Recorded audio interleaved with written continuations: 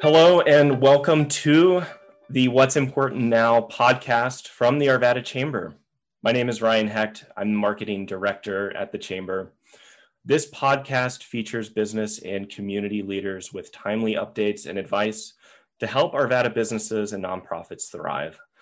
Today's guest is Christine Billings, manager of the Office of Pandemic Response at Jefferson County Public Health. By virtue of that title, we know you're super busy. So thank you so much, Christine, for taking the time to join us today. Yeah, thanks for having me on, Ryan. This is great. Yeah, of course. So let's get right into it. Last Friday, the state of Colorado dissolved its executive order, along with the Dial 3.0, forcing counties to implement their own tailored strategies to meet their community's needs. In response, Jefferson County Public Health issued a new public health order to help guide the county through this recovery phase of the pandemic and into a full reopening. It's a two-phase approach as we understand it, the first of which started last Friday and operates under the Dial's level blue capacity limits. Christine, can you give us a quick summary of those two phases with timing and capacity limits for our businesses? Yeah, absolutely. So as you mentioned, Jefferson County has adopted and implemented a new public health order.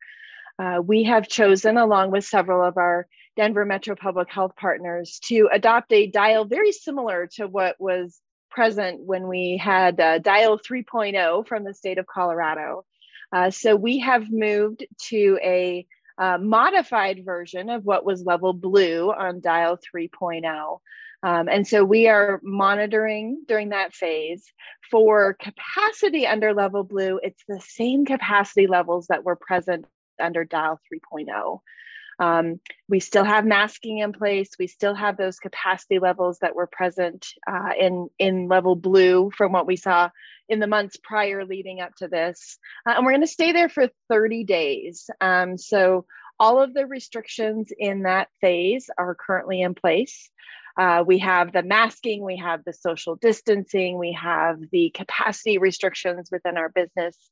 And that's going to give us 30 days to monitor what happens when we drop back down out of level yellow, where we were, to level blue, and hang out there for 30 days and kind of watch and monitor. Excellent. So you mentioned it, in this current phase, the county is planning for no movement and restrictions for 30 days. And knowing that there won't be capacity changes for a month is great news for our businesses from an operations standpoint, from a staffing standpoint. That's just really helpful for our businesses and nonprofits. So I guess my question for the county is, what is your confidence level really that the county will hold to that order during this time? Yeah, for these 30 days, we really are going to monitor the data. We have switched from looking at case counts, which, as you can know, can vary up and down pretty significantly, depending on what is going on in the community, what is going on in this time of year. And as we've seen the variants of COVID-19 come into our community, we've kind of seen a shift in the demographics of the cases that we are investigating. So rather at the very beginning, where we were looking at a lot of our elderly residents becoming very ill, significantly ill and passing away, we've kind of shifted to looking at those between the ages of 20 and 59, really becoming the population that is very sick. And what we're seeing, though, is that they're not getting hospitalized at the same rate that our older population is. And so rather than looking at case counts, which with these new variants, we've seen that cases tend to occur, it's much more transmissible, meaning folks can catch it much more easily. We've looked at hospitalization rates. So this new public health order is shifting from case counts to looking at our rate of hospitalization. And to put into context what that means, at the height of our biggest peak around Thanksgiving, we were at 3.5 per 100,000 as a rate of hospitalization. Now, the levels that we are looking at, yesterday we were at 1.0 per 100,000 for that rate of hospitalization. We have all the way up to level 2 before we even need to think about moving out of this level blue for this 30-day time period. So my confidence level is very high that we will not move within this 30-day period. That being said, there's still a lot of disease out there, and we still need all these mitigation measures to be in place so that we don't even get close to that mark where we even have to have that conversation. Yeah, so you talk about the mitigation strategies and expectations. In this 30-day window of observation, what is the county asking for businesses in terms of their operations and communication to the public and to their customers, just beyond the capacity limits that you've set? Yeah, so in terms of mitigation, of course, we have our face masks, we have our capacity restrictions.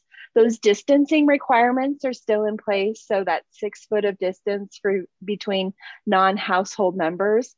However, groups of up to 10 folks can come into a restaurant, have dinner together, but we need to make sure that those people are very familiar with each other and kind of know their vaccination status, maybe make sure that they're not supposed to be quarantined. And those groups need to be spaced 6 feet apart. Hygiene and cleaning and disinfecting, those are all very important mitigation measures that we saw work really well. You know, we saw very minimal cases of influenza this year, along with, during this, because we had such vigilance around hygiene, cleaning, and disinfecting. And we know that our business partners, especially our retail food partners, do these things on a normal basis, but just hyper vigilance around that. Patrons come in, hey, could you sanitize your hands before we sit you down? Those are all the things that we just need to continue. Even when we move out of this 30-day period, even when we move into the summer, that hygiene, cleaning, and disinfecting is very important.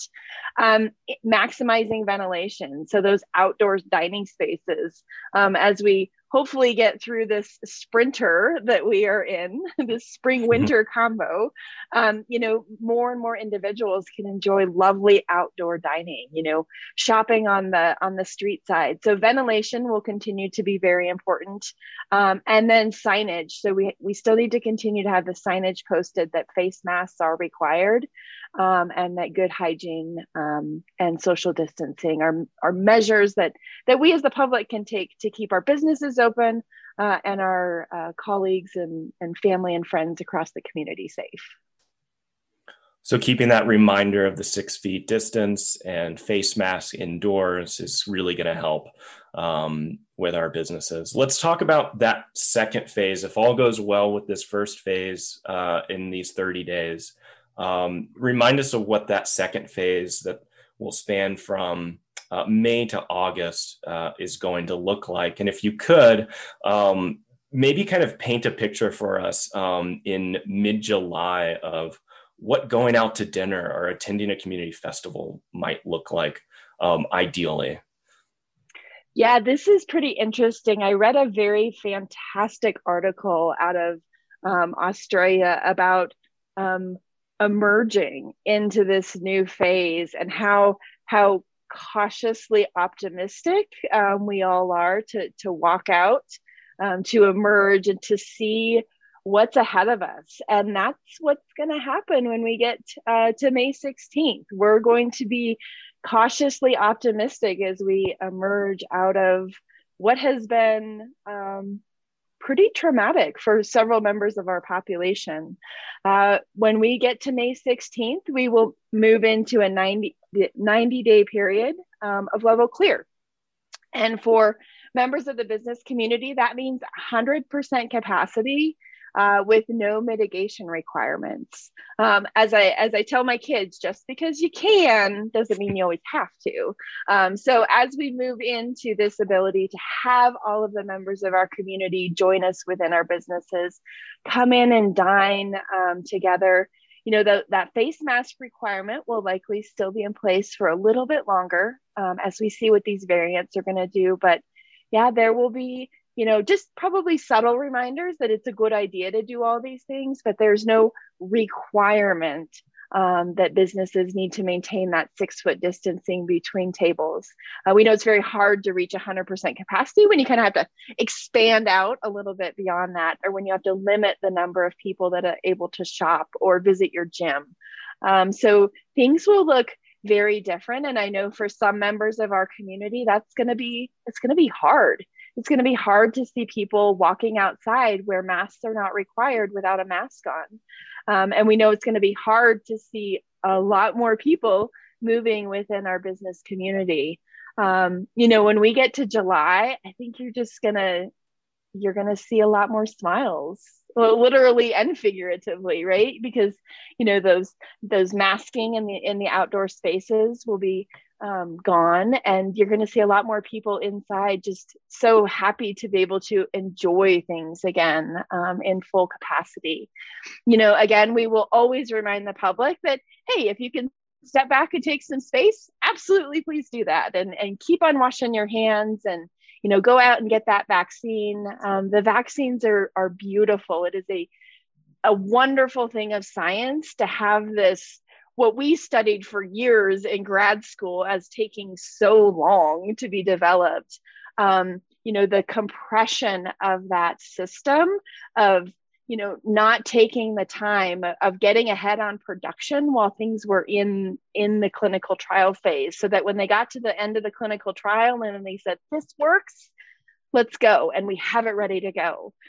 So go out and get that vaccine. And enjoy the summer, enjoy the space. I'm so excited for our business partners to be able to support the public health measures, but be able to thrive, during July. You asked, I think thrive is a perfect word.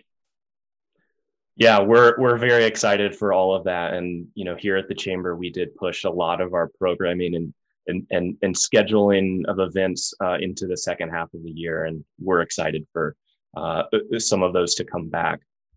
My last question for you is, we have many businesses here at the Chamber that operate across Jefferson, Adams, Denver, and other metro counties. Can you talk a little bit about the collaboration that's happening between the counties on public health orders, and if there's efforts to build consistency on those plans?